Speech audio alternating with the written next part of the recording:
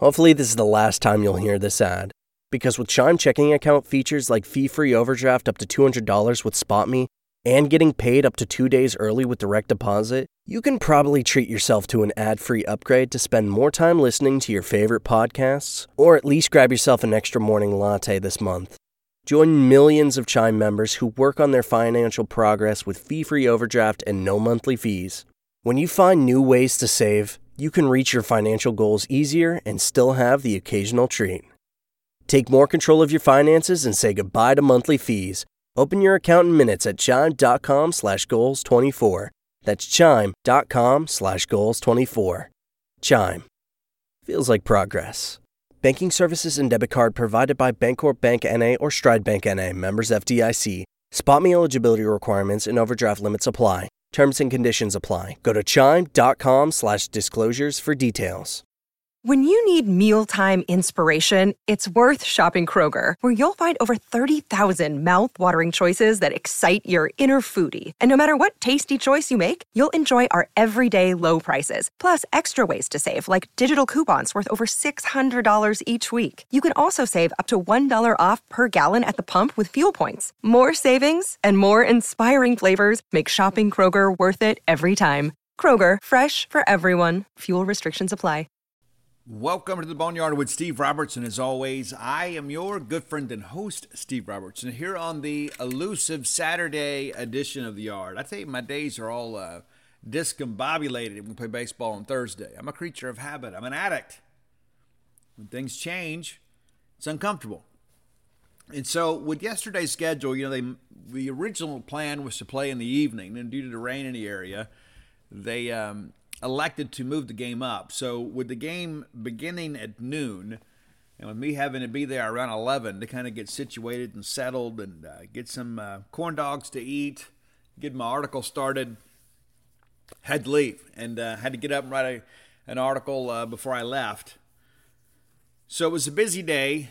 It was not a fun day. It was a busy day. We're going to recap both games today, and then we'll be back actually tomorrow night. I'm going to record Sunday night. Monday's show will go Sunday night, so you'll have full day on Monday to watch that. That's the plan anyway. I'll be back over in Tuscaloosa later today. It does appear the rain will be clearing out of the area around noon or so. I guess we can double-check that now. Here's the deal. I told you guys the 10-day weather app sometimes is the ruin of society. But is it just me, though? Maybe it is. My weather app always resets to Cupertino in New York. I don't care about those places. All due respect to people that live there. Why do I care what the weather is in Cupertino, California? What's up with that? All right, so right now it's raining heavily in Tuscaloosa. Heavily. However, around 2 o'clock, the drizzle is supposed to stop. Game time is set for 5 p.m. It'll be broadcast on ESPNU. So they'll have about 3 hours to get the field ready.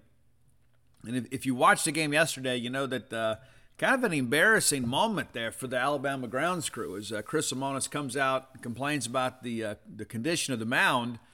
You got to stop the game there for several minutes, and then people walk out there with no tools or anything like, hey, what's up? Are you kidding me? So, yeah. In an SEC stadium, at times you got to go out there and do some adjustments to the mound when there's some weather. But the mound was not game ready. And quite honestly, I thought Jurrangelo pitched better before they went out there and tended to the mound. Did not have a good outing yesterday. Hoped that he would, being back on, maybe not on Friday, the pressure on Friday. Because, you're pitching against some of the best hitters in college baseball. And you're competing against some of the best pitchers. There's a lot of pressure associated with trying to get your team off on the right foot on a Friday night. So the hope was moving him to Saturday would be beneficial. And listen, he ran into an Alabama team that was also embarrassed after the night before. So we're going to break all that stuff down. But hope that you guys are having a great weekend. It's going to be a busy week ahead for the Bulldogs and for your good friend and host. Got some things to do on Monday, and then we got to be in Birmingham Tuesday to play UAB. And then it's Super Bulldog weekend. Go ahead and make your plans to attend if you haven't. And I understand we're going to set an attendance record Saturday.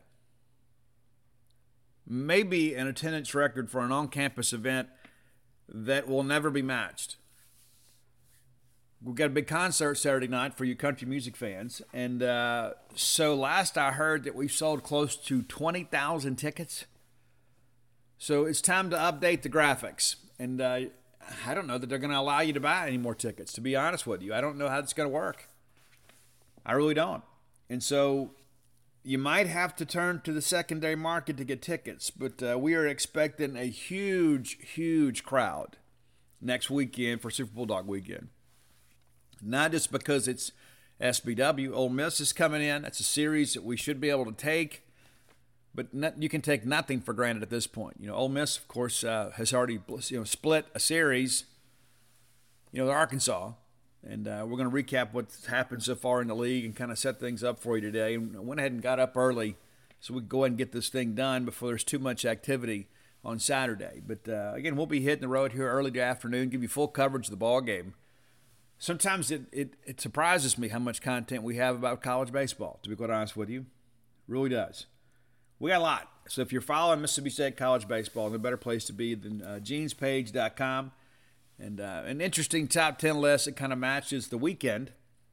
And we got several honorable mentions, too. We'll get to that a little bit later in the show. We want to thank you all for being here. And, again, hope that you're having a great weekend. And hopefully you're dry somewhere. And you better get ready, too. If you haven't had the lawnmower serviced, with all this rain that we've got coming into the area, you're going to need it sooner rather than later. The problem is right now, if you live out in the sticks like your good friend and host, it gets wet out here. And so it's like it rains, the grass grows, but it's too wet to go run that zero-turn mower. So you kind of sit there and deal with it for a while. But nevertheless, glad to be moving things along with you all. All right, let's thank our friends at Bulldog Burger Company. I love Bulldog Burger Company. And if you went to the Bulldog Burger Company live event in Tupelo last night, hit me up, let me know how it went. That's a really cool thing to be able to, hey, we're going to go have a nice meal. We're going to have some live music. It's not going to be obnoxious, right? I'm still going to be able to sit there and discuss, whatever's going on in my life with the people that I love, whether it be a date or with friends or family. You can get out and enjoy some nice music. It's a great, great opportunity, and they're going to be doing that a lot more at Bulldog Burger Company in Tupelo. 3 great locations to serve you. University Drive here in Star Vegas, Gloucester Street there in Tupelo, Tupelo's newest live music venue, and then Lake Harbor Drive in the Ridge and Flowwood area. Go by, have the great restaurant quality hamburger. You'll be glad you did. Don't deny yourself the delicacy that is the great restaurant quality hamburger. Get those spring rolls. They'll make you and everybody around you better looking. That's in writing, right? It's official. Test the science. You'll find that I'm correct. Get that chocolate shake to go. I'm a big proponent of dessert to go. You never know when you get home, you're thinking, I can't believe I can eat another bite. And you get home, you're like, I wish I had something. A little bit of a palate cleanser. Maybe bring that Shipboy's bread pudding home with you. And then maybe around 10 o'clock, get a little sugar rush, right? Anyway, Bulldog Burger Company, the place where people go to meet. M-E-A-T. All right, let's take a look back at Thursday's game. I got so many tabs up on this thing. My goodness gracious. All right, Thursday's game, if I can find it here. Mississippi State wins the ball game. And I'll be honest with you, we were leaving Friday night. I'm thinking, we're definitely going to take this series because I really felt like our best chances to win were games 2 and 3. Then I find out, I appear on an Alabama radio show Thursday morning, find out that Hess wasn't going to go this weekend. And you're like, wait a minute. So Cade Smith against another guy, McMillan, that has been out a lot, we've got an advantage here. We do. And we win the ball game and walk away. I'm thinking, hey, we might sweep this thing. Well, if you know anything about Bohannon, Alabama, they have been really gutsy all year. They've won at least one game, but they've won one game in every SEC weekend. Haven't been able to win a series. And so this will be an opportunity for them this weekend, obviously. They had a chance last weekend at Arkansas, couldn't get the deal done.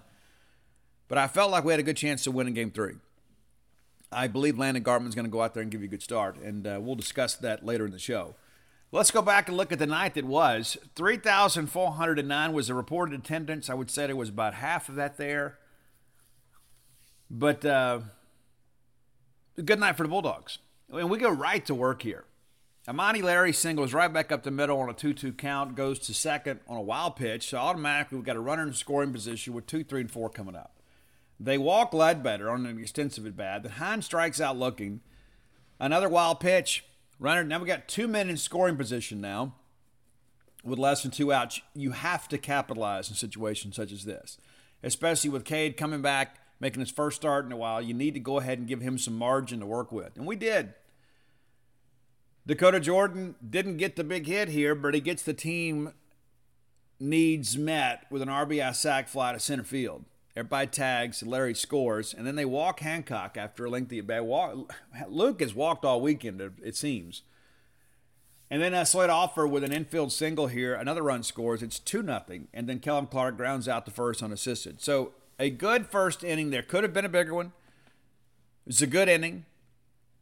And you give Cade some room to work with. Bottom of 1.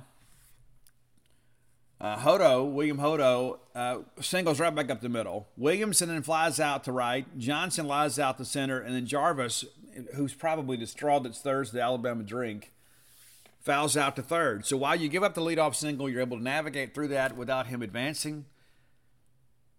And so State gets back in the dugout with a 2-0 lead. They went ahead and made a change here because McMillan was scheduled to be the opener. They bring in Banks. Forsythe flies out to right field, and Ross Highfield, on an 0-1 count, sends the ball just over the left field wall. We're sitting there watching and waiting to see if that thing's coming down, and it lands in the netting up there. It is now a 3-0 Mississippi State lead, and we're off and running. Top of the order comes up. Larry pops up to the shortstop. Ledbetter grounds out to second base. But yet State's still adding to the lead here.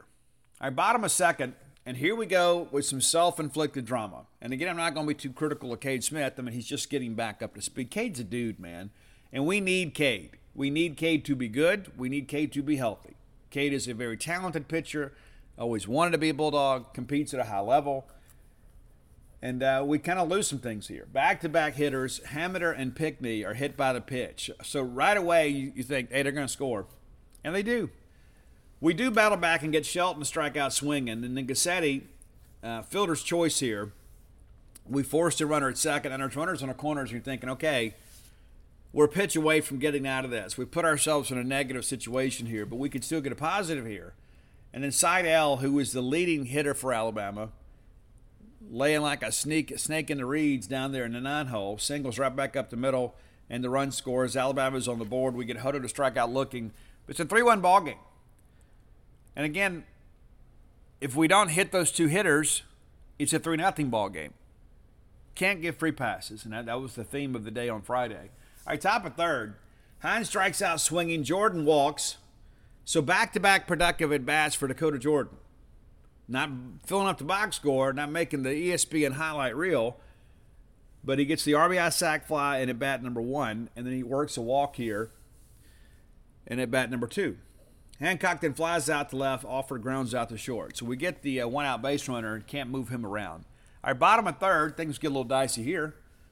We get a fly out to center from Williamson. Johnson then flies out to center, and then the very first pitch, Jarvis takes it the other way. It's a solo home run. And then Hameter followed with a home run to right field. Wind was blowing out to right a little bit, but I think both of those balls get out either way.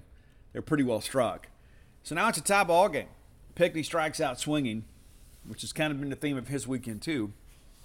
So top of 4, it's a tie game. And I read the social media commentary when I could. A lot of people don't realize that I'm actually covering a game there, and I record every single pitch. We do a game play-by-play article. And so I don't have time during a ball game to text back and forth with you or answer your questions on Twitter. I do the best I can. I'm trying to avoid texting during games because all it does is encourage more texting. I'm on press row trying to cover a ball game. So please don't text me. All right, top of 4. Kellum Clark flies out the center. Forsythe singles back up the middle on an 0-2 count there. Too much plate, even though we're the ones that benefited from it. I don't understand these people, and that happened to us too. On 0-2, why are we catching so much plate? That happened on the Hameter home run. 0-2, back-to-back fouls, and then we catch too much of the plate. All right, but back to our fourth inning here. Highfield then fouls out to the second baseman, and Larry flies out to left. So we get, again, the one-out base runner. We don't even advance him here. All right, Colby Holcomb comes in, and it was prearranged. This is the smell of a warm 3-day-old egg salad sandwich in a wimpy trash bag. Wimpy, wimpy, wimpy! Blech! And this is the smell of that same sandwich in a hefty, ultra-strong trash bag with new Fabuloso lemon scent. Hefty, hefty, hefty! Smell the difference? When life gives you stinky, get Hefty Ultra Strong with new Fabuloso lemon scent. It smells like clean, freshly picked lemons. So no matter what's inside your trash, you can stop the stink and smell the lemon. This is the story of the one. As head of maintenance at a concert hall, he knows the show must always go on. That's why he works behind the scenes, ensuring every light is working, the HVAC is humming, and his facility shines. With Grainger's supplies and solutions for every challenge he faces, plus 24/7 customer support, his venue never misses a beat. Call quickgrainger.com or just stop by. Grainger, for the ones who get it done.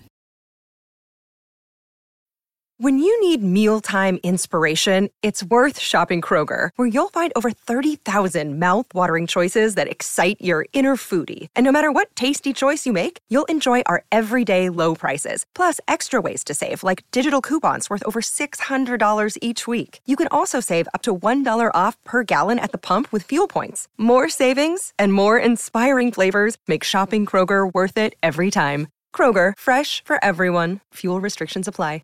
That Cade would go 3 innings. He had a bit of a pitch count too, but 3 innings. And Lemonis told us on Tuesday we wanted to stretch him for another inning. That's exactly what they did. So Holcomb comes in the 4th, and a lot of adversity here in this inning, and we're very fortunate that it wasn't a huge defining inning in this ball game. We get Shelton to strike out swinging, lengthy at bat here, and to be honest with you, Colby was all over the place, even in this at bat. Shelton kind of helped a little bit because he was willing to chase some balls a little bit out of the zone. But we end up striking him out. And then Gussetti walks, and then Seidel walks. And so we have the mound visit. So we do have 1 out recorded. That easily could have been a walk, but we've walked back-to-back hitters. And I had people messing, go get somebody up. And then we hit Hodo with a pitch on a full count. We get behind him 3-0 and work our way back. Now all of a sudden the bases are loaded. Williamson strikes out looking. Big at bat right there. Now you're a pitch away from getting out of it. And Johnson singles to third base. This wasn't the play to be made here. We tried. Didn't work out. But a run scores, and then Jarvis strikes out looking. And at this point, I'm thinking Holcomb is not long for pasture here. There's no way we're going to bring him back out. And how wrong did I prove to be? And what a turnaround there was for Colby Holcomb. All right, State gets that run back in the top of 5. Ledbetter opens with a ground rule double to right. Hines grounds out to second, which pushes him to third. And then they decide they made a change in during the at-bat to DJ. And he ends up walking anyway. 2-2 count. They bring a guy in. He can't get him out. So, again, DJ doing the little things here. Hancock then reaches on a fielder's choice, and the run scores. They force Jordan at second. Can't record the double play. They challenge a call, and the call is confirmed. I didn't think there was much question about that. Alford then flies out to center field, but it's a 4-4 ball game. All right, bottom of 5, Colby Holcomb, the guy that issued 3 free passes in the bottom of 4, all of a sudden finds it.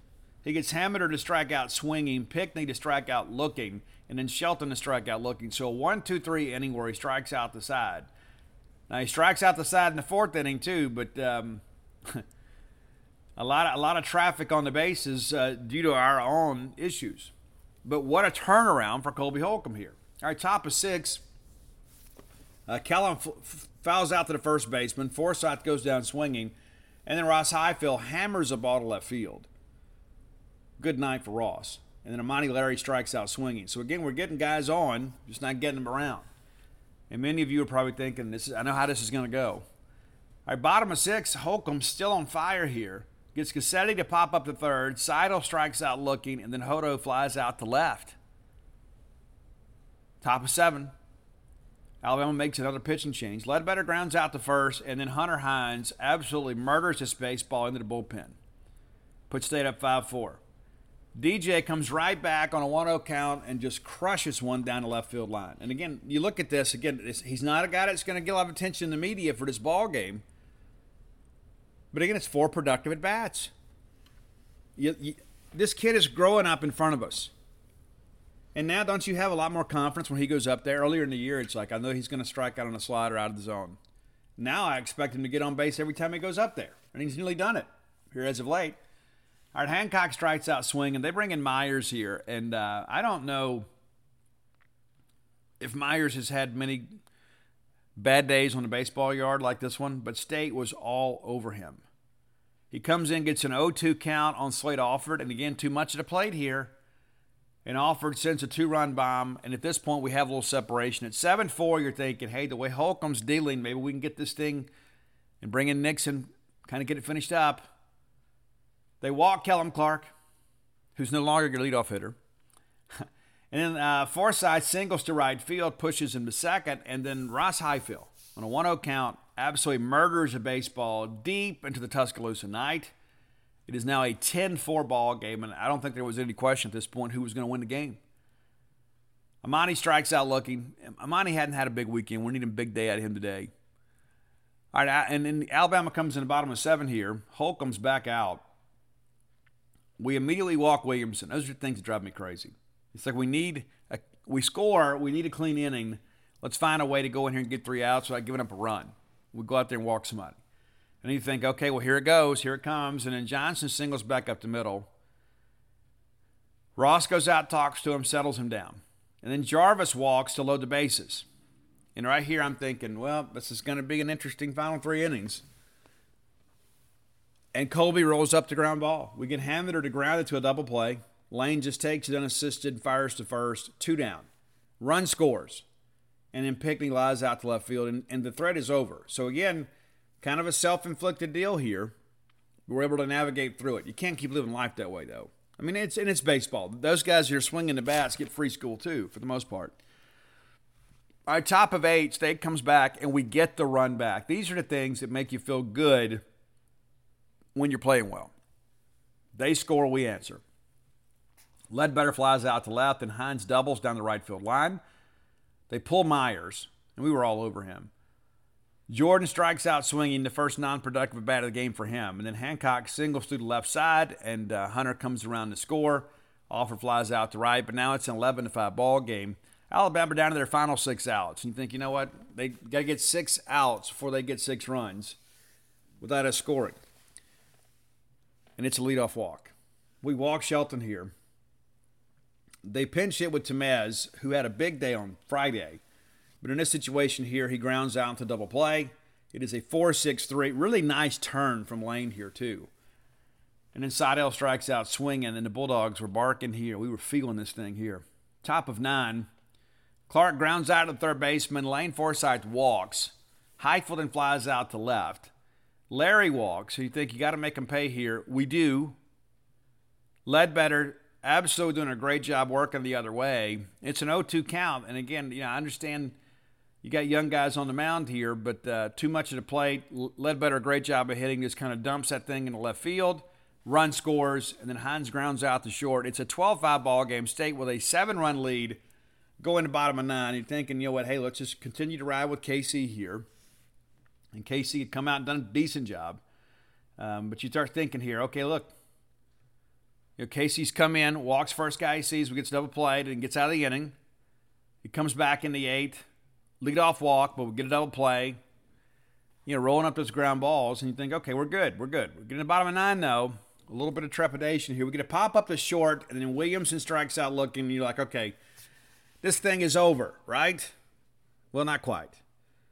Give up a single to Johnson, and then we walk Jarvis, and all of a sudden it's runners at first and second. You think, oh, we're still up 7. We are. Then Hamiter hammers the ball in right center, and 2-run score. It's 12-7. Then we get a ground ball to third. It's over, right? Nope. We throw the ball up the line. Another run scores, and then finally Shelton grounds over the right side. We toss it to KC. It's over. And I saw everybody listen. I get it. But everybody just relax. Everybody relax. Once the game got a little bit closer, we did get Nate up. We threw just a little bit. But you win the game on Thursday without having to use Nate, which is huge. And let's be honest, Nate's our best relief pitcher. We all know this. We do. And we're going to preview the Saturday game later in the show. But to able to navigate through this game, get a Friday win in the SEC, And, SEC wins have been hard to come by for us, but put ourselves in a situation to take this series. I told you guys when we picked it on Wednesday, I thought State would take the series. I said last weekend State would have a winning week. They're a win away from today from making that look good and at least showing a little bit of life here. Again, if we're going to make a move, it's got to happen now. It has to begin here in Tuscaloosa. All right, looking back at the numbers, Amani Larry, 1 for 5 with a run scored. Colton Ledbetter, 2 for 5, 2 runs scored and an RBI. Hunter Hines, 2 for 6 on the night. Just a couple strikeouts there. Dakota Jordan, only 2 official at-bats because he had the walks and the sac fly, but 1 for 2 with a run scored, 2 walks and an RBI. Luke Hancock, 1 for 4 on the night. Slade Alford, 2 for 5 with 3 RBI. Kellum Clark, 0 for 4 on the night. Did score a run, did get a walk. Lane Forsythe, 2 for 4. A couple runs scored. Ross Highfield, big night for him. 3 for 5 on the night, 4 RBI, 2 runs scored. It's now 7 home runs on the year for Ross Highfield. Pitching-wise, Cade Smith goes 3 innings, 4 hits, 3 runs, 3 strikeouts, and a couple hit-by-pitches. Got to clean some things up there. Didn't walk anybody, but the hit-by-pitch serves as the same thing, right? So 42 pitches for him. And perhaps next weekend, against Ole Miss, we can extend him a little bit more, maybe get 5 out of him. Colby Holcomb is credited with the win. And again, navigated through some difficult times there.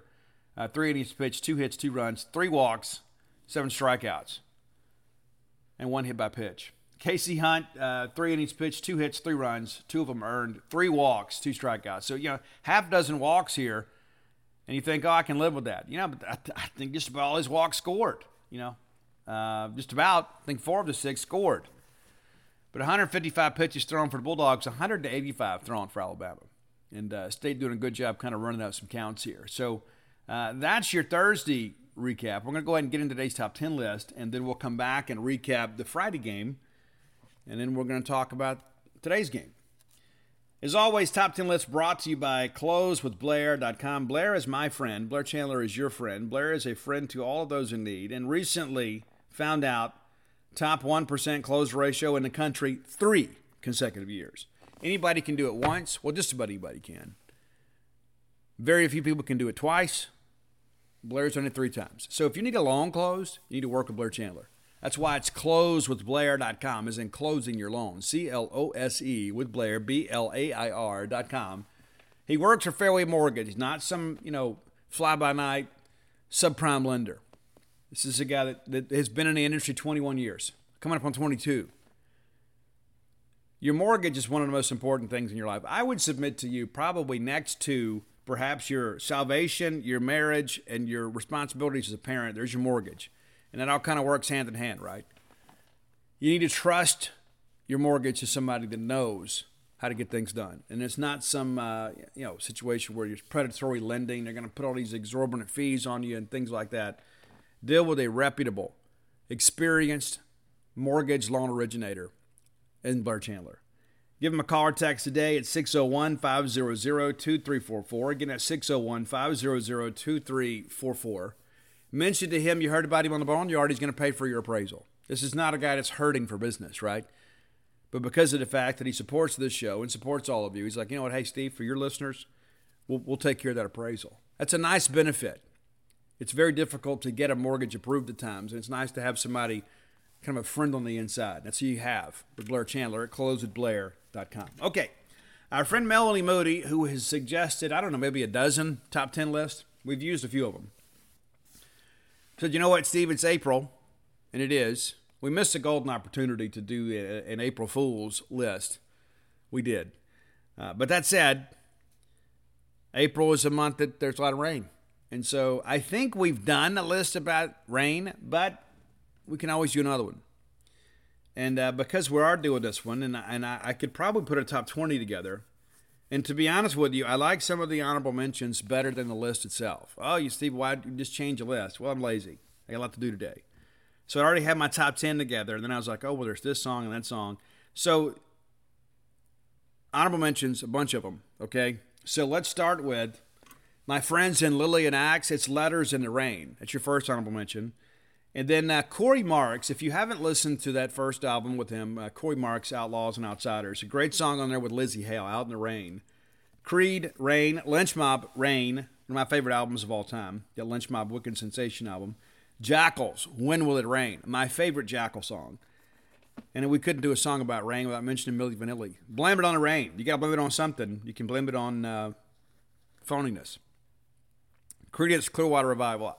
I want to know. Have you ever seen the rain? Yeah, well, yeah, we have. Thanks, John. Adele's Set Fire to the Rain. And Whitesnake's Crying in the Rain. They actually recorded that on Saints and Sinners album, then re-recorded it on the 87 album, which is the, I read yesterday, the 87 Whitesnake album recently surpassed 8 million in sales. 8 million. It's incredible. It's a great album. It's an iconic album. Some people call it Whitesnake 87. That's the year it was released. It's the self-titled album. It's the one that made Whitesnake a superpower in rock music. All right, so your top 10 list now. And this is the song that probably snuck in. My wife loved the Breakfast in America album from Supertramp. This song is not on there, but she loved that album, that A Goodbye Stranger and all that kind of stuff. She thought it was really cute. But since we're going with Rain, it's Raining Again from Supertramp, which I think they're making their top 10 list debut with us here. Number 9, I can't do a list about rain songs without throwing a bone to our homie Orange Juice Jones. One of the greatest songs of the 80s. It is. Guy finds out this girl's cheating on him. You know, it's kind of a narrative song. And, man, when this song was out, it was everywhere. It's I Saw You and Him, Walking in the Rain. The official title is The Rain. I missed you so much today, I followed you. Oh, that's right. That's right. I did. Great song. Sad story. Great song. Number 8. Phil Collins and Eric Clapton got together, and it was magical. This came out, I guess, I was still in high school because I'm from the 1900s.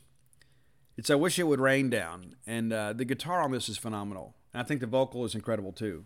And the bass line on this thing, too. I remember when they used to do the Hoopers Pump It Up competition. I want to say one year this was one of the songs. So to kind of show the quality of your sound system, you entered that Hoopers competition. And this was, you know, you could put these songs on and they would judge based on the sound quality of each vehicle. It sounds crazy in hindsight, but everybody used to have the booming system back then. I never entered those competitions, but my friend Brandon Bryant, I think every spare dollar he ever had went into his vehicle. He had so many speakers, he had to have a second battery. Yeah. Number 7, I remember sitting on press row in the old Dudy Noble Field. Brian and I we had an elongated rain delay during an NCAA regional several years ago. I guess it was back in 2016. And so Brian, they were running out of rain songs, and Brian and I were like, Brian's like, hey, what about this? So this was Brian's suggestion, and I went and made it to the marketing folks, and we used it. It's Nelson's After the Rain. Because many of you can't live without their love and affection. But there's also this song of encouragement. After the rain, things get better. All right, number 6, I've seen this band. I believe it was with Aerosmith. My memory fails at times. And Shirley Manson, what an incredible talent. And I've always loved the rasp in her voice. Of course, she's fun to look at, too. But an incredible singer. And I'm only happy when it rains. This came out, I guess, in 96. I'm only happy when it rains. And I want to say we saw them with Aerosmith on that 9 Lives tour, I think. All right, number 5. This is when things start getting serious here, right? I mean, we can throw a few bones here and out, but this is when it gets serious in top 5. Now, some people may disagree with me, and that's okay. I know you'd love this song. Maybe you disagree with the placement of it, but it's the Rain song from Led Zeppelin, which is an absolute hauntingly beautiful ballad. The great guitar, there's some strings in the arrangement. Robert Plant's vocal is absolutely sublime. If you're unfamiliar with that song, I tell you, you probably have heard it, but didn't know there was the Rain song. This is a great song. It really is. It's a little bit melancholy, but it's beautiful. Number 4. I mean, I tell you what, there are a few songs out there that kind of get my blood pumping like this one. I mean, I've been a Cult fan for longer than most of you have been alive. It's true. I'm not in a cult, as far as you know, but I love the band The Cult. As a matter of fact, my youngest son, Ian Robertson, is named after Ian Astbury. Just so you know. Ani's named after Ani Logan from Lynch Mob. Ian's named after Ian Astbury from the Cult. It's a serious deal. Music's big to me. Maybe you've heard. So we're going to go with Rain. And of course, many of you know it as Here Comes the Rain Again. And back when I was in the dance music scene, that there was the dance version of the song, Rain. It was absolutely kind of a heavy bass line. They basically just kind of changed it up just a little bit, changed the arrangement a little bit, and it was in clubs everywhere. But Rain from the Cult. Love Ian Astbury. Number 3. I would be remiss if we had a song about rain and we didn't include a song about no rain. So you knew it was coming. You used to know where it was. It's Blind Melon. And I've even talked to a couple people about, man, wouldn't it be great if we get Blind Melon back for one more show? One more show. Play it here in Starkville. Maybe play it on campus. Raise some money for NIL. Maybe have them play Rock Vegas. Get out the amphitheater. Yeah, I'd like to see Blind Melon have one more chance to say goodbye. Now, I understand things aren't the same. But wouldn't it be great to have Mississippi's own Blind Melon, one more show? We can make it happen. Hit me up. But I talked to a mutual friend. I talked to a friend that's friends with guys in the band, and they hadn't talked a lot lately. And I just said, hey, just plant a seed, man. If I'll fly up there. If I can get in a room with them, I think maybe we can do something. But right now, they're not wanting to do anything. So, but wouldn't it be great maybe if they did? If we had one more show for Blind Melon, we could see them one more time and just say goodbye to them. Because it's not just because I think we need to say goodbye to them. They need to say goodbye to us. I mean, I understand life has moved on. But Blind Melon was a huge part of our lives in the early 90s, especially when we found out they were all from Mississippi, with the exception of Shannon Hoon. You're like, oh, these are our guys. And I saw them, I believe it was in Hattiesburg, right before they left to go to California. And it was just one of those things. It was like, the next thing I know, a few years later, they're on, a couple years later, they're on MTV, out there in the field. Number 2, you probably know what the top 2 are. You just don't know how I have them listed. But we're going to go with Guns N' Roses' November Rain. And I remember when they were recording the Use Your Illusion albums, there was all this discussion in Hit Parader magazine and Rolling Stone. Oh, they've hired an orchestra. This is going to be so over the top. And Axl Rose is being so ridiculous with all this. And they've got this huge orchestra that's playing this song. And it's going to be a failure. And it's an epic. It's one of the greatest songs of my generation. It absolutely is. It's November Rain. I'm sure you know it. And the video, one of the more entertaining videos of all time. We've talked about the story, too, about what that video is kind of based on. I'm not going to get into that again. But it was a short story, I guess a book, maybe even a novella called, I think it was Without You. But nevertheless, November Rain, an epic song. An absolutely epic song. All right, number 1, and you probably know where we're going here, because you know what a big Prince fan I am. How could it be anything other than Purple Rain? That performance, man, in the movie Purple Rain is absolutely next level. It is. And, of course, at this point, the kid, played by Prince, everything's kind of beaten down. He's lost his dad to suicide.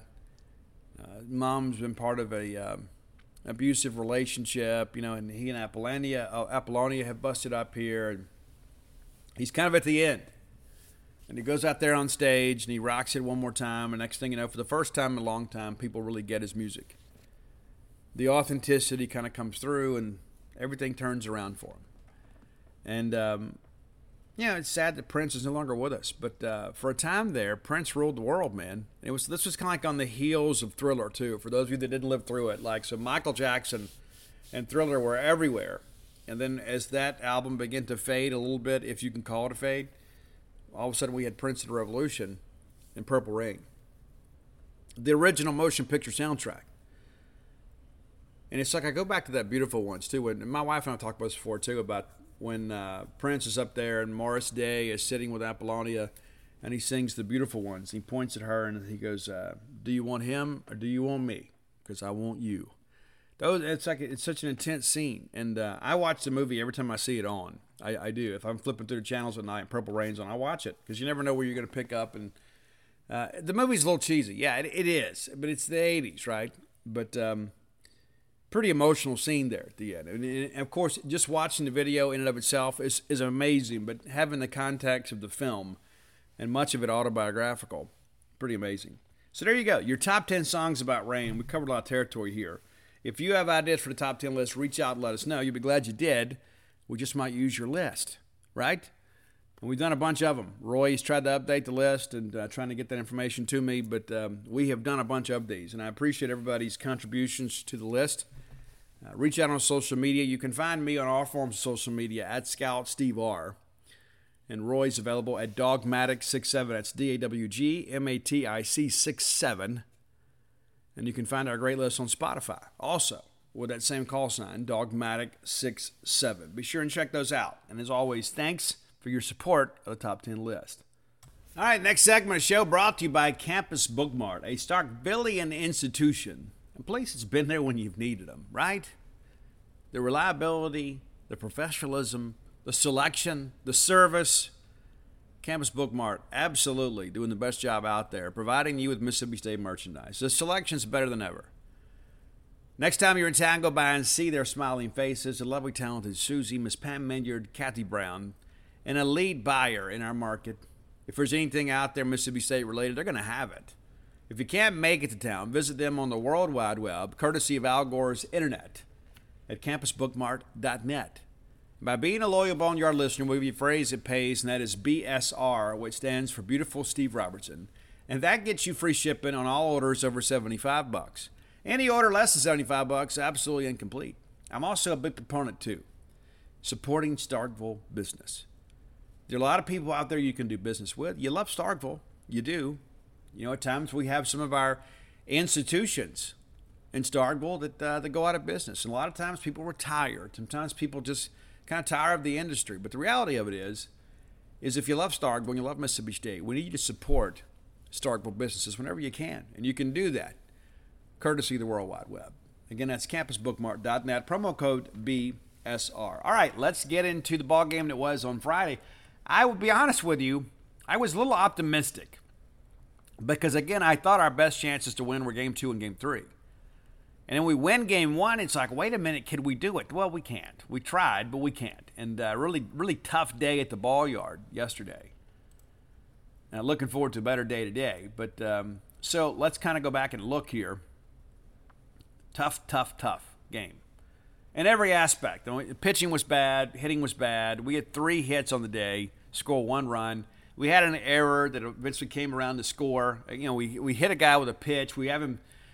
Ross makes a great throw to short. Lane doesn't make the catch. The guy's going to be out 5-6 feet. Next thing you know, it's a 2-run jack. We'll get to that. But, yeah, we didn't play well. We didn't in any aspect of the game. Just the one error defensively, but, you know, it didn't go well. I think we can all agree. All right, so let's start here. First inning, as always. Larry lines out to left. Ledbetter strikes out looking. And then Hunter Hines walks, and Jordan grounds out to the pitcher. So pretty efficient inning there for Luke Holman, who upped his record to 5-1 yesterday. Durangelo comes out. It's a fly out to left, but this is a lengthy at bat where we weren't really crisp.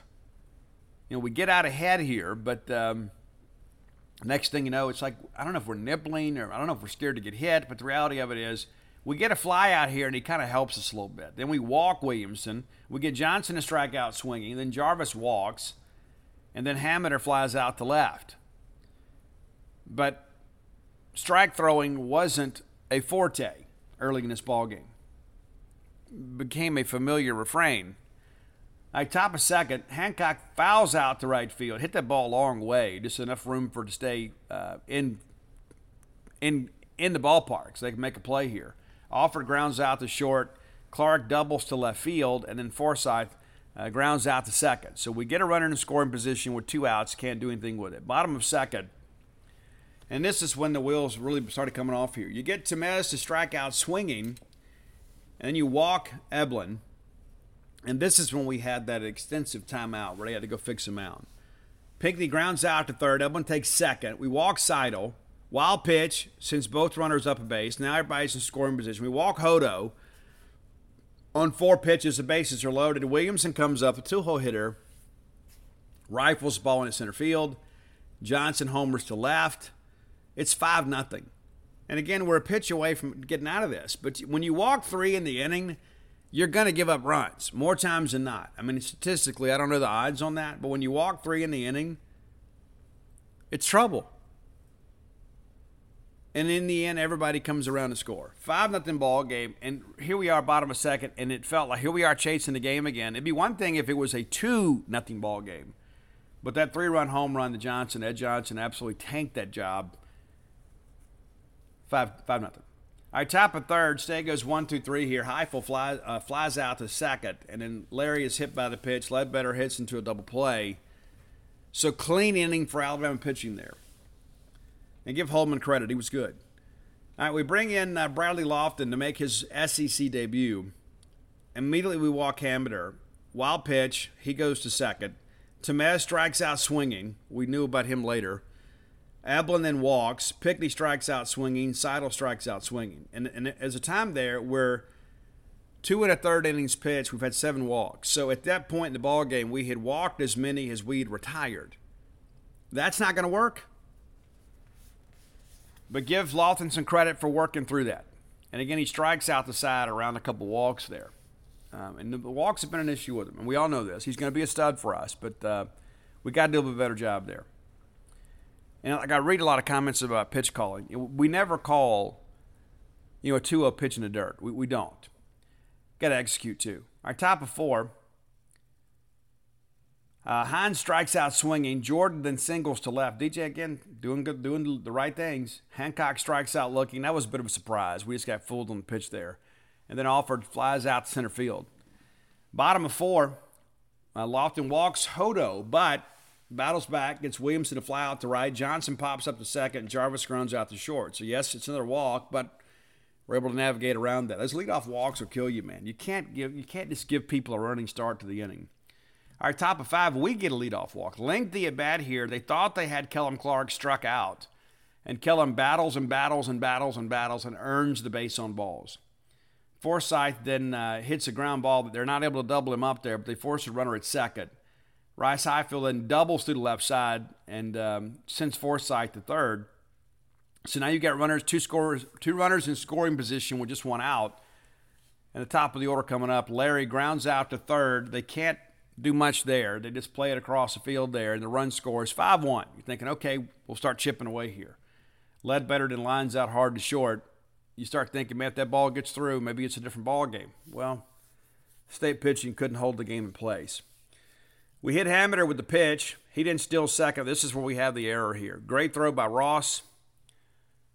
We didn't handle it on the back end. And then Temez hits a homer to left field. It's a 7-1 ball game. At this point, we all know how this thing is going to end. We just don't know when and what the final score is going to be.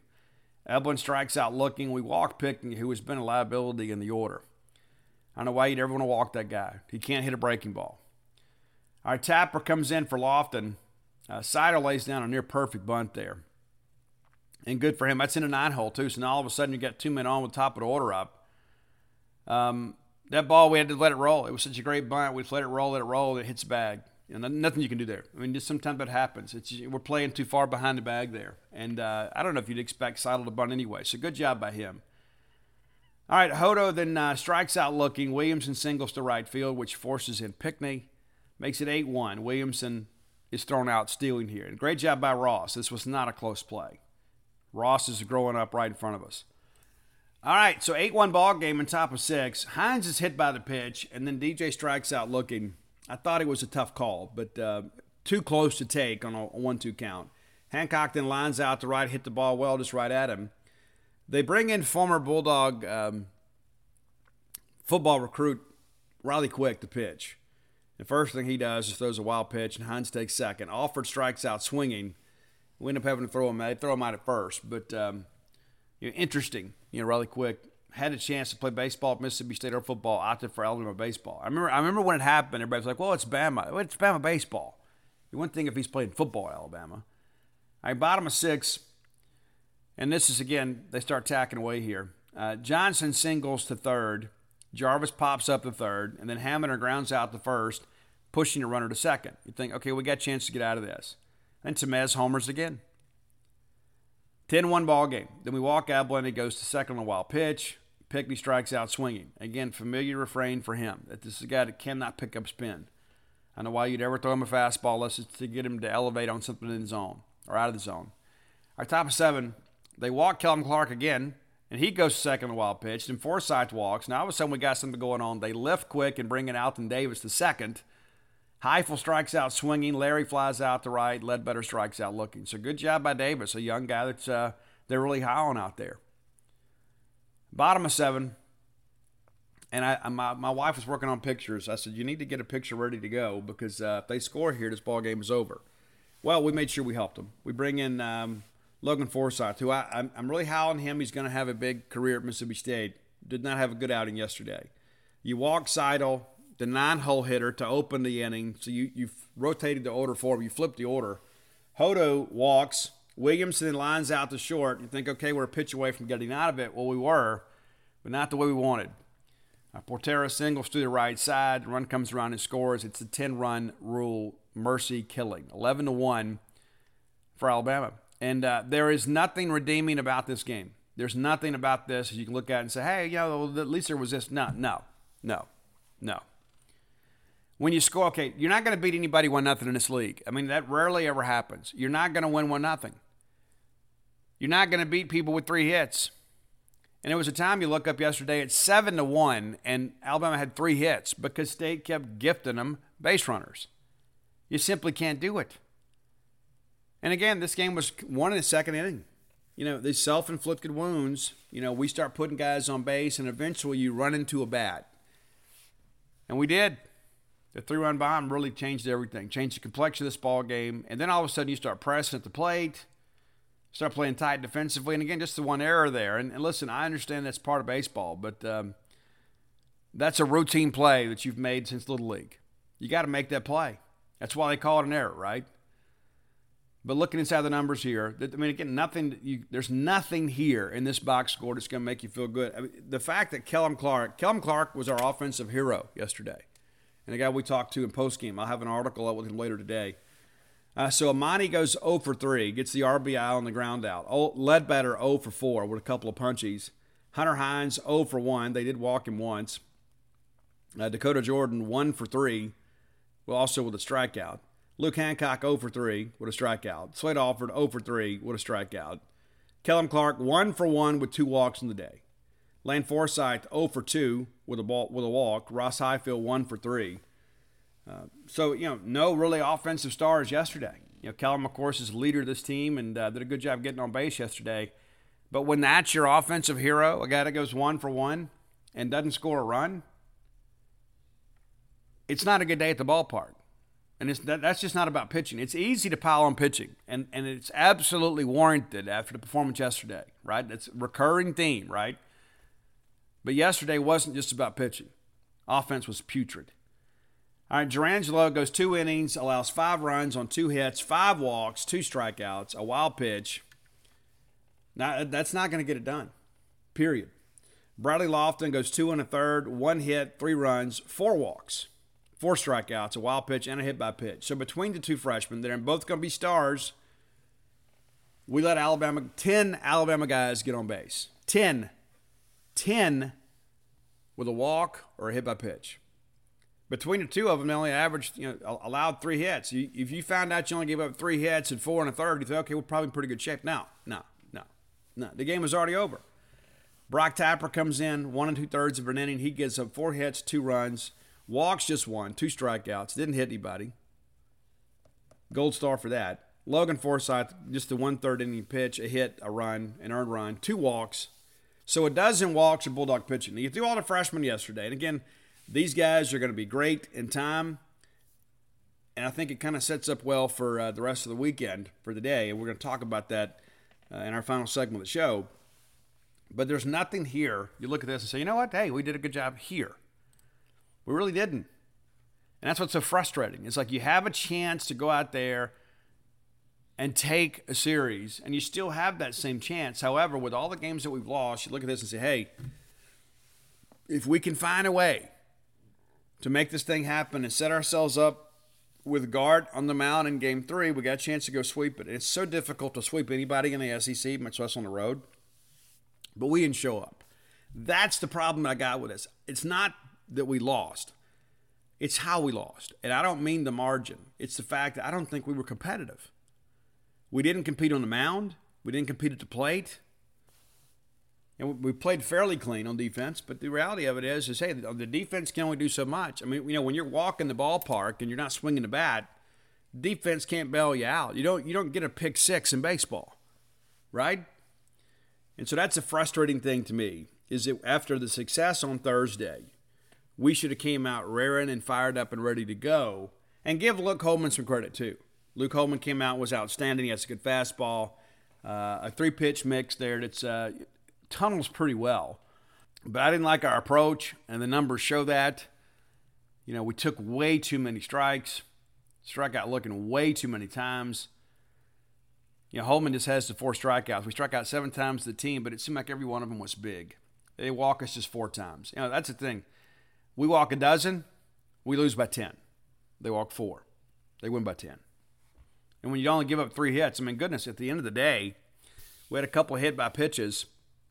Guys, we had more base runners reach with walks and hit by pitches than we did hits. As did they. The difference is we just had more of them. Very frustrating game. Not just because of the final score, but it's the fact that I thought, hey, maybe we're growing up a little bit. We'll have some killer instinct here. But we didn't. We didn't come out there and really punch. And that's the disappointing part of this for me. And I spoke to Chris and Kellerman post-game, and, obviously everybody's disappointed. Today is a new day. But we did not go out and compete, and I apologize for that. There's one guy that always messages me, stop hitting your mic. We didn't go compete, and that's the frustrating part about this. I don't want to belabor the point. That ball game is over. We get ready for a new day today. All right, final segment of the show brought to you by our friends at Portico. If you're looking to move to the greater Starkville area, look no further than Portico. Very easy to find. Turn off of 82 on a 12. The very first right is Pat Station Road. You go through the 4-way stop there, and there's Portico on the right-hand side. 1.1 miles away from the Mississippi State campus, all things Bulldog. How cool would that be to be that close to campus, right? Close enough for convenience, far enough away to have some privacy. All your friends from back home, your family can stop by and see you on their way to the game, maybe spend a night with you. Whatever you want to do, it's your life, man. But why not live the high life here in Starkville with us? But come be our neighbor. Give our friend Brooks Bryan a call at 601-416-8075. Again, that's 601-416-8075. And Brooks can get you all the information you need, whether it be a 2-bedroom, 2-bath home that fills your needs or perhaps a 4-bedroom home. And you go all the way up to that, and anything in between. Kerry and those guys can take care of you. That's the best thing about this, is that, hey, you can get a custom build. Phase 1's completely sold out. Phase 2's under development now. Many of those homes are already sold, but there are a couple available. You can also pick out a lot and pick out your housing plan. Everybody deserves to do it at least once. Again, give Brooks a call at 601-416-8075 and make Portico your next move. All right, let's get up to date on what's happened around the Southeastern Conference before we preview today's game. It's been interesting. And I would say probably the biggest development at this point is Florida taking the first 2 from Tennessee and Knoxville and going for the sweep today. How interesting is that? Real quickly, we'll go back and look at our Thursday night action here in case you missed it. Of course, State beats Alabama 12-8. Vandy 7-6 winners over Missouri. That's been a more competitive series than I think people anticipated. And, of course, Vandy was the lone undefeated team in the conference until Friday. South Carolina absolutely ambushed LSU 13-5 and in a position to take the series. Should have won yesterday. But Paul Skeens got roughed up a little bit. 3 innings pitched, 2 hits, 3 runs, 8 Ks, allowed 2 home runs. They pulled him out of there early, and people were wondering if he was hurt. I'm told he's not. They have had some issue with injury at LSU. And Wes Johnson's there, which stirs up some negative memories here at Mississippi State. But a lot of discussion about the Tiger arms ailing a little bit. Arkansas and Ole Miss got postponed to a doubleheader on Friday. And, of course, Florida wins 6-1. And you know that Florida pitching is elite. I don't know that Tennessee offense in SEC play is quite what we expect it to be. They're still swinging it really big around in non-conference, but still a top 10 offense. But they have really struggled against SEC pitching. A&M wins their opening game against Auburn 9-5, and again, we just need a split in that series. So things are going pretty well, I guess, in many respects for State after Thursday's action. Again, basically everybody you're chasing, which is nearly everybody, right, lost. Or anybody that's close to you. All right, so Friday, LSU comes from behind. South Carolina is up 7-4 in this ball game and cruising. Veach does a great job for them. They end up changing pitchers, and Gavin Dugas hits a grand slam to tie the ball game. LSU scores the game-winning run late. And I noticed, like, LSU's walk out the field, and they're, like, huffing, and they're puffing at South Carolina, and I'm thinking, will you guys calm down? I mean, you got your titties raked on Thursday, and you come out there on Friday, and a guy just pulls one out of his backside. I mean, you were very easily 2-0 or 0-2 in this series, and you're going to glare at the South Carolina dugout when you walk off the field? Give me a break. I'm telling you, this LSU team is not built for a super regional. And with all this arm issues they're having, it's going to be interesting. Offense can only get you so far. It is. And again, every single weekend, LSU is losing a game on the weekend. And you can say, but Steve, I get you 20-10. That's not going to be enough this year. It's not. It's not. And of course, State loses 11-1. Auburn rallies back. Competitive series between them and the Aggies. Auburn wins 10-9 there. In Game 1, Arkansas shells Ole Miss pitching. Jack Doherty continuing to have a tough year. 11-2 for Arkansas. And LSU and South Carolina were expected to play a second game there. That didn't happen. It got postponed to the day. Kentucky rallies from behind to beat Georgia in the opening game of their series. Kentucky 7-4 winners there. And you start looking at this Kentucky team. I told you guys that they were 6 wins away from clinching a spot in the NCAA tournament. They pick up one there. Because at 14-16, they're getting in. Just telling you. A&M takes the series with Auburn with a nightcap winner, 12-6. And again, this Auburn offense, I know they scored 10 runs in that second game. That Auburn offense is just one of those things you look at. It's very, very, very Jekyll and Hyde. So A&M wraps up their series in just a couple days there. And in Florida, 9-3 winners last night. I watched the end of that ball game. The Tennessee bullpen is legit. Their starting pitching has been a bit of an adventure. But the bullpen, elite. They're shutting guys down. But did you look up and, Tennessee, losing record in the conference at this point? I mean, we're 4 weekends in, they have a losing record. Ole Miss rallies to win Game 2 against Arkansas, 7-4 winners for the Rebels. And then Missouri walks off Vanderbilt. Yeah, I think they had 3 hits going into the 9th inning, and they get 4 hits in the 9th, all singles, and win the game, walk it off. Their first win over the Vanderbilt Commodores since 2019. And now Missouri at home with a chance to take the series from Vanderbilt. I don't expect that to happen, but it's awfully interesting. Okay, today's games, and there's not a whole bunch of them because there's some series that wrapped yesterday. Florida and Tennessee, that's going to be a 1 p.m. start here in the Central Time Zone. Kentucky and Georgia has been pushed back. Looks like they'll play 2 7s tomorrow, so we will have some Easter baseball.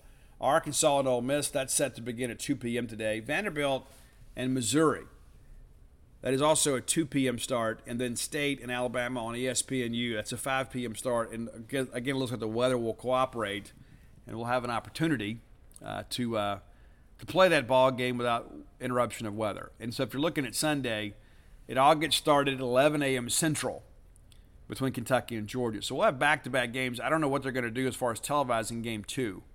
But a huge series for Kentucky, obviously, if they can take that. And we expected that to happen. We really did. I mean, Georgia is just struggling offensively. All right, looking at your up-to-date standings. Vanderbilt now 10-1. So no longer anybody undefeated in league play. Just behind them is the Kentucky Wildcats 9-1, who were 27-3 overall. Did you know that Kentucky had the fewest number of losses of any SEC team? Did you know that? 27-3. South Carolina's 28-4. They're 9-2 in the league. Florida 9-2. And then Tennessee now 4-7. 4-7. If you work through the tiebreakers, right now Tennessee is 6th in the SEC East because they're tied with Missouri with a 4-7 record, but Missouri won the series and swept Tennessee. It's crazy to think about that. It really is. And in Georgia, 1-9 in the conference, the worst record in the conference right now. Fewest number of overall wins at 16.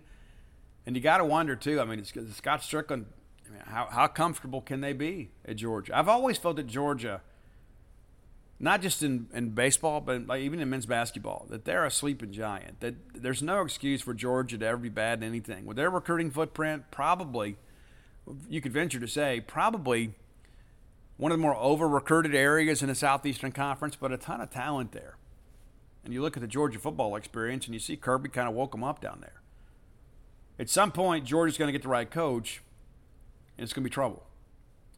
All right, LSU, 7-4 now. Arkansas tied with them 7-4. Of course, LSU wins that series earlier this year, so LSU would hold a tiebreaker. And then everybody else in the West with a losing record. A&M's 5-7, Alabama's 4-7, Auburn 4-8, Ole Miss 2-9, Mississippi State 2-9. And so there's some room for upward mobility in the West, but let's be honest about this. I mean, the chances of State making the postseason are pretty slim. You know, at this, we're just kind of chasing Hoover, right? And if it started today, I don't know if we'd be in or not. Georgia would be out. It would be between us and Ole Miss. And, of course, I haven't done the math to see where you'd be in relation to the West. The thing about it is the State's played a couple teams from the East. I think Ole Miss has played with Vandy in Florida. But reality of it is we got to win some ball games, and then it needs to start today. But interesting weekend, as always in SEC play. But, again, I think you can say the East decidedly better than the West at this point, even though the West has LSU. And if LSU loses to South Carolina today, maybe some people will willing to vote South Carolina number 1. You will see. And I told you guys at the beginning of the year that they were a team I wasn't completely sold on. Well, they have absolutely proven me to be inaccurate when it comes to them. They are absolutely legit. Felt good about Kentucky. Felt good about Florida. Thought Vanderbilt might take a little bit of a step back. And, of course, they're fixing to navigate a very difficult schedule.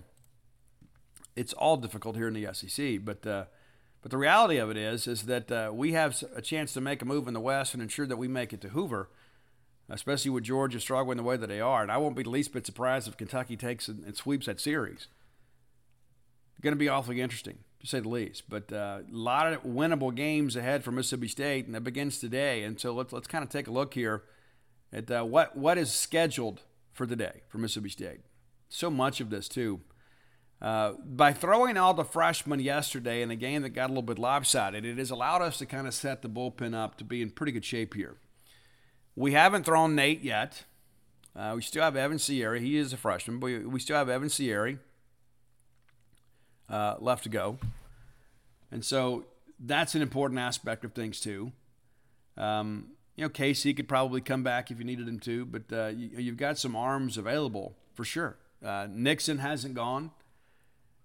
And so my thing is, if Gart can get you through the order a couple times and maybe get you into the 5th or through the 5th and you turn it over to Nate, number one, you're going to have to pry the baseball away from Nate's hands. If Nate Dome hits the mound with a lead today, Mississippi State wins the series. That's how I feel about it. All right, so State is going to take Landon Gartman, of course, against Grayson Hitt. Grayson Hitt, a guy they say that has a 5-pitch mix. I'm not a big proponent of that. I think basically what you're saying is that you haven't mastered the first 3, so you keep adding, right? Does that make sense? Because if you're able to get people out with fastball, breaking ball, changeup, you wouldn't need all these auxiliary pitches, and that's kind of how it looks. Now, he is a left-hander, which is always interesting for us, right? You never know how we're going to handle the lefties, especially as left-handed centric as we are. But it has been an interesting year for him. I'm looking at numbers right here now.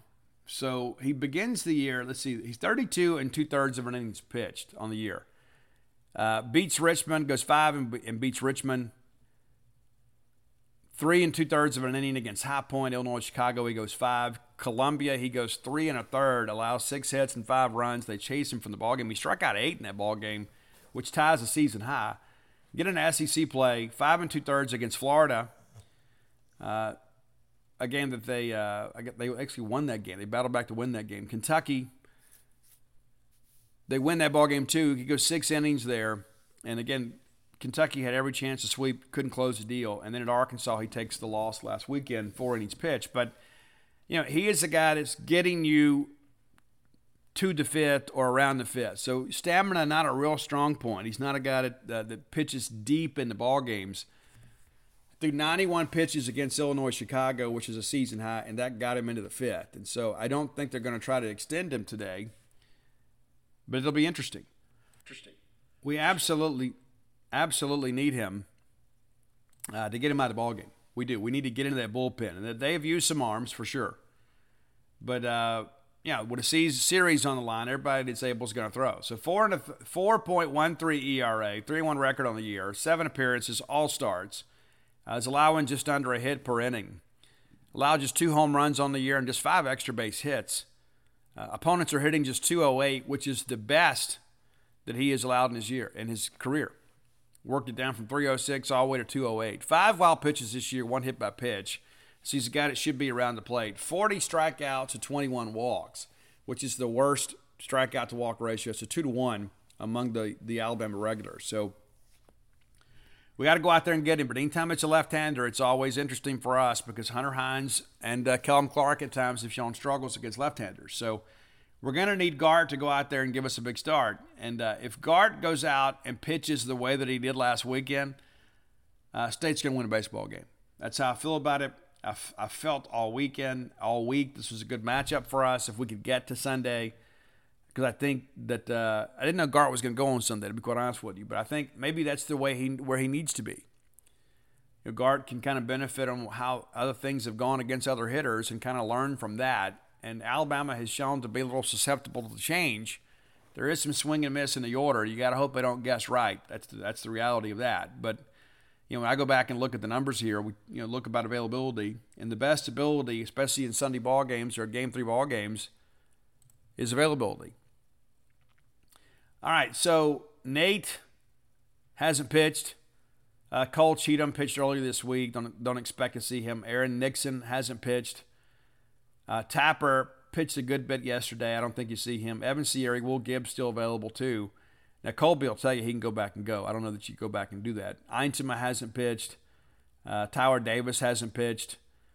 Tyson Harden hasn't pitched. Parker Sinnett hadn't pitched. But you get that deep in there. I think the best case for State is Gart gets you through it, and you turn over to Nate, and then worst case scenario, you go to Nixon. If you have to get deeper into this deal, it probably means the day hadn't gone well. So it sets up pretty well for Mississippi State. You got to go out there and score some runs. And I think you got to start early. I think you got to play for one early. Do whatever you got to do to get a lead. Because let's be honest, Gartman's a guy, too, that is kind of susceptible at times to give up the home run. He's allowed 9. The staff has allowed 44. Gart has allowed 9. They're going to hit a home run or 2 today. Because sometimes you're going to have somebody come in there and sit soft, and they're just going to guess right. And so we've got to keep the ball in the ballpark. And then we've got to go out there and scratch across some runs early. Because if you look at these Sunday games with Alabama, and their team has been fairly competitive. That's the thing that I look at this stuff sometimes, and I think you can find out a lot about your coaching staff by how guys play in Game 3. Because either you're trying to salvage something on the weekend or you're trying to win a series more times than not. I mean, it's Game 2 is the all-important one in many respects because you have to win Game 2. In order, if you've won Game 1, you're setting up a sweep. If you lose Game 1, you're at least getting a split here. But going back and looking at Game 3s with them, they beat Richmond 14-1. They come back against High Point. They beat them 4-2. Illinois, Chicago at 9-7. Columbia, they play a doubleheader on Saturday. They lose Game 3 15-3. Got absolutely shelled in that ball game. They squeak out the win over Florida in Game 3, and that's a doubleheader too. Kentucky, they win the Sunday game to avoid being swept, and then they lose the Sunday game last weekend and the series to Arkansas. And so the thing that jumps out to me is offensive numbers on Sunday. I mean, with the rare exception of the Richmond game, they just haven't scored a ton of runs on Sunday, and these games have been competitive. We've got to go out there and make sure that we're scoring runs. I mean, we cannot have a repeat of yesterday's offensive performance. Absolutely cannot. Absolutely cannot. And Hitt's a guy that's going to keep him in the ball game. He is. You got to get him on out of there. You got to find a way to run the pitch count up, get him out of the ball game. And, we'll kind of take it from there. I do think we're going to win the ball game. I do think we're going to win the series. And it's like when you lose game 2, you start thinking, oh, my gosh, we cannot afford to lose this thing. I expect State to rally back today. State comes out and punches them in the mouth on Thursday. They respond on Friday. So, today, of course, the rubber match. You never know how things are going to go. But I think that we will adjust to kind of what we've seen, how they wanted to attack hitters. Of course, it'll be a different dynamic, of course, with Hitt, the lefty, on the mound. But you got to get him out of the ball game and get to the bullpen. The hope is that it's still a ball game by the time that you can get him out of the game. He's not as good as Holman, but he's good.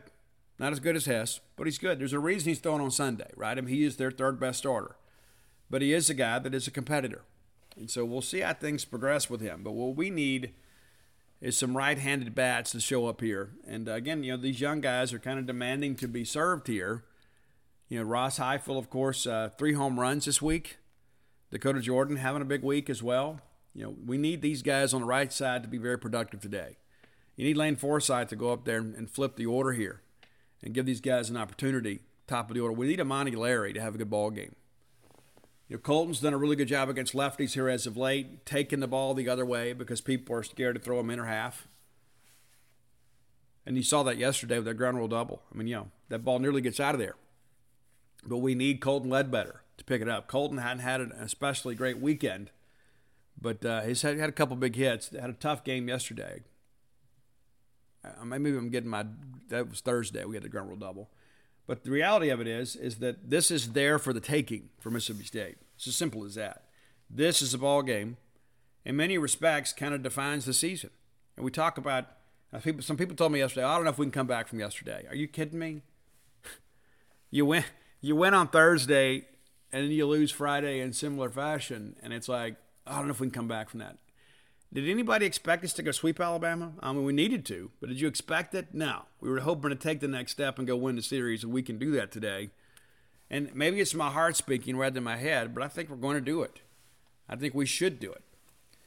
And I think it's going to boil down to how well we can navigate through the first few innings here. If we get down in this ball game, 3, 4, 5 runs with what we have available in the bullpen, I mean, you can't utilize Nate to his strength when you have to hand him the baseball in a losing game. But, he's a guy, obviously, he's our most competitive pitcher. I think all would agree. And you're moving back to the pen in the hopes of giving him an opportunity to pitch with a lead.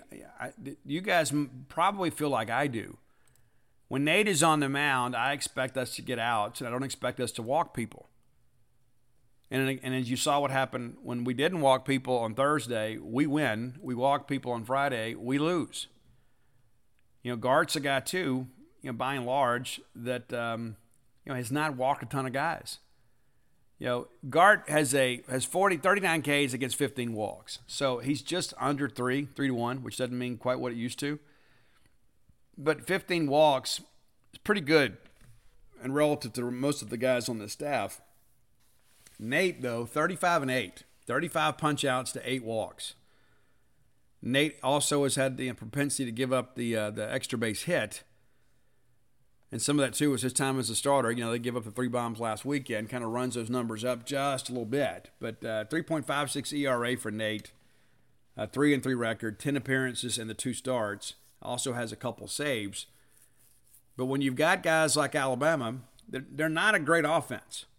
They're not. There's a couple guys in there that can hurt you. I mean, Jarvis is a guy that's been around forever and a day. But this is a group here I think you can go challenge these guys. You really go get after them. And it's like you look at some of the numbers and they're kind of skewed because of the walks. But, Nate is the guy that's going to make them hit their way on. I don't know that they can consistently do that. And maybe I'm completely wrong in that aspect. I don't think if we go out there and throw strikes and make competitive pitches that they can win this ball game. I think they've got to have our help. I think we've got to go out there, and the leadership of this team has got to say, hey, we got a chance to go get an SEC dub right here. And then all of a sudden you go to UAB in the midweek and you got Ole Miss, a struggling Ole Miss team coming in next weekend in our place. Big series with huge crowds. That's how important this game is. It could set things up for us to get a little bit of a run here. And listen, I'm not even thinking about the NCAA tournament, and nor should you. It's not going to happen, barring something totally unforeseen. We're not going to make the tournament. Our goal at this point is to salvage something from this year, get these young guys some experience, and get to Hoover. And we'll see how the season looks at the end. But today, the job is about winning today's ball game. Do whatever you have to do to win today's game, and then we'll drive over to Birmingham on Tuesday and figure that one out. And we'll come home and have a huge family reunion for Super Bulldog weekend, and we'll go get after the Rebels. But first things first, we got to take care of the Tide. All right, if you hadn't done so, go to dogpilethebook.com, and you can get all my sports books there. I want to thank Mike Rooney of ESPN, one of the top college baseball writers in the country. Tweeted out last night that he was 9 chapters in a dog pile, said he was enjoying it. It was outstanding. I want to thank him for doing that. I saw Mike in Frisco, and he said, hey, I want to pick up the book, and he did. He bought it himself, and I appreciate that, and says he's enjoying it. So, listen, Father's Day is coming up. Many of you aren't even thinking in those terms yet. If your dad loves Mississippi State baseball, even if the season is not to his liking, and how could it be, let's relive that 2021 NAFL Championship run. That's a book that every Bulldog fan needs. So Father's Day, get Dad a copy of Dogpile. If he already has Dogpile, go ahead and kind of complete the collection. You can get all my sports books at dogpilethebook.com. Starkville ones is there. Only a few copies of that left. Alpha Dogs, only a couple cases of that left. And then plenty of Dogpile and some Flim Flam there for your reading pleasure. If you're looking for Bloomsville Leander, you can find it on Amazon.com, BarnesandNoble.com, BooksAndMillion.com. And then, of course, you need Stark Villains gear, and maybe Dad has all my books. Get him a Stark Villains t-shirt or a hoodie. You'll be glad he's got it. And if you're not a member of GeneSpage.com, what are you doing with life, right? I mean, nobody covers Mississippi State like we do. I made this comment yesterday to somebody else. And I mean it. It doesn't matter what's going on. Well, right now we're in college baseball season. All right, so yesterday, you get up yesterday, you go to Gene's page. So we already had a player feature story on Ross Highfield yesterday. Then we have our play-by-play article. Then we have the gamer. Then we have the Q&A with Chris Lemonis. And that's every game. Like, you're going to have a player feature to open. Then you're going to get the play-by-play article, you're going to get the AP Gamer, and then you're going to get the Q&A with Lemonis, and then we come back and repeat. So you're going to get, and sometimes Robbie will write a feature too. So every game day you're getting four college baseball stories. When we get into football, it's football all day, every day. But there's only so much room in the newspaper, right? The internet's wide open and free, so we can write as much as we want. And so we do. And even when things are not the way we hope they would be, we still cover them. We don't just say, well, we lost the ball game. Nobody wants to read this. I'm going to go to bed. We take our responsibility very seriously. And so come to genespage.com, the Mississippi State affiliate for 247 Sports. And we got a great crew. And it's one of those things, too. Everybody works on football, right? And we kind of define some roles in many respects. Dave's kind of a feature writer and kind of helps out where it's needed, and Paul's handling men's basketball, Robbie doing women's, and I submit to you, nobody out there is working as hard on the women's side of things than Robbie, and I really hope that we're rewarded with that with a big season next year and get a chance to make a deeper run in the postseason. And in baseball, Mike and I do it, and again, Robbie kind of supplements too. Robbie out there working prep speed too, and that keeps you busy this spring semester, right?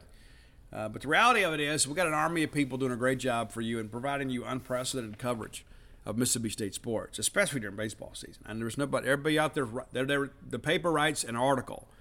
We're going to give you 4 to 5. And when we win, I know you can't get enough of that kind of stuff. When we lose, you're like, I don't know, Steve.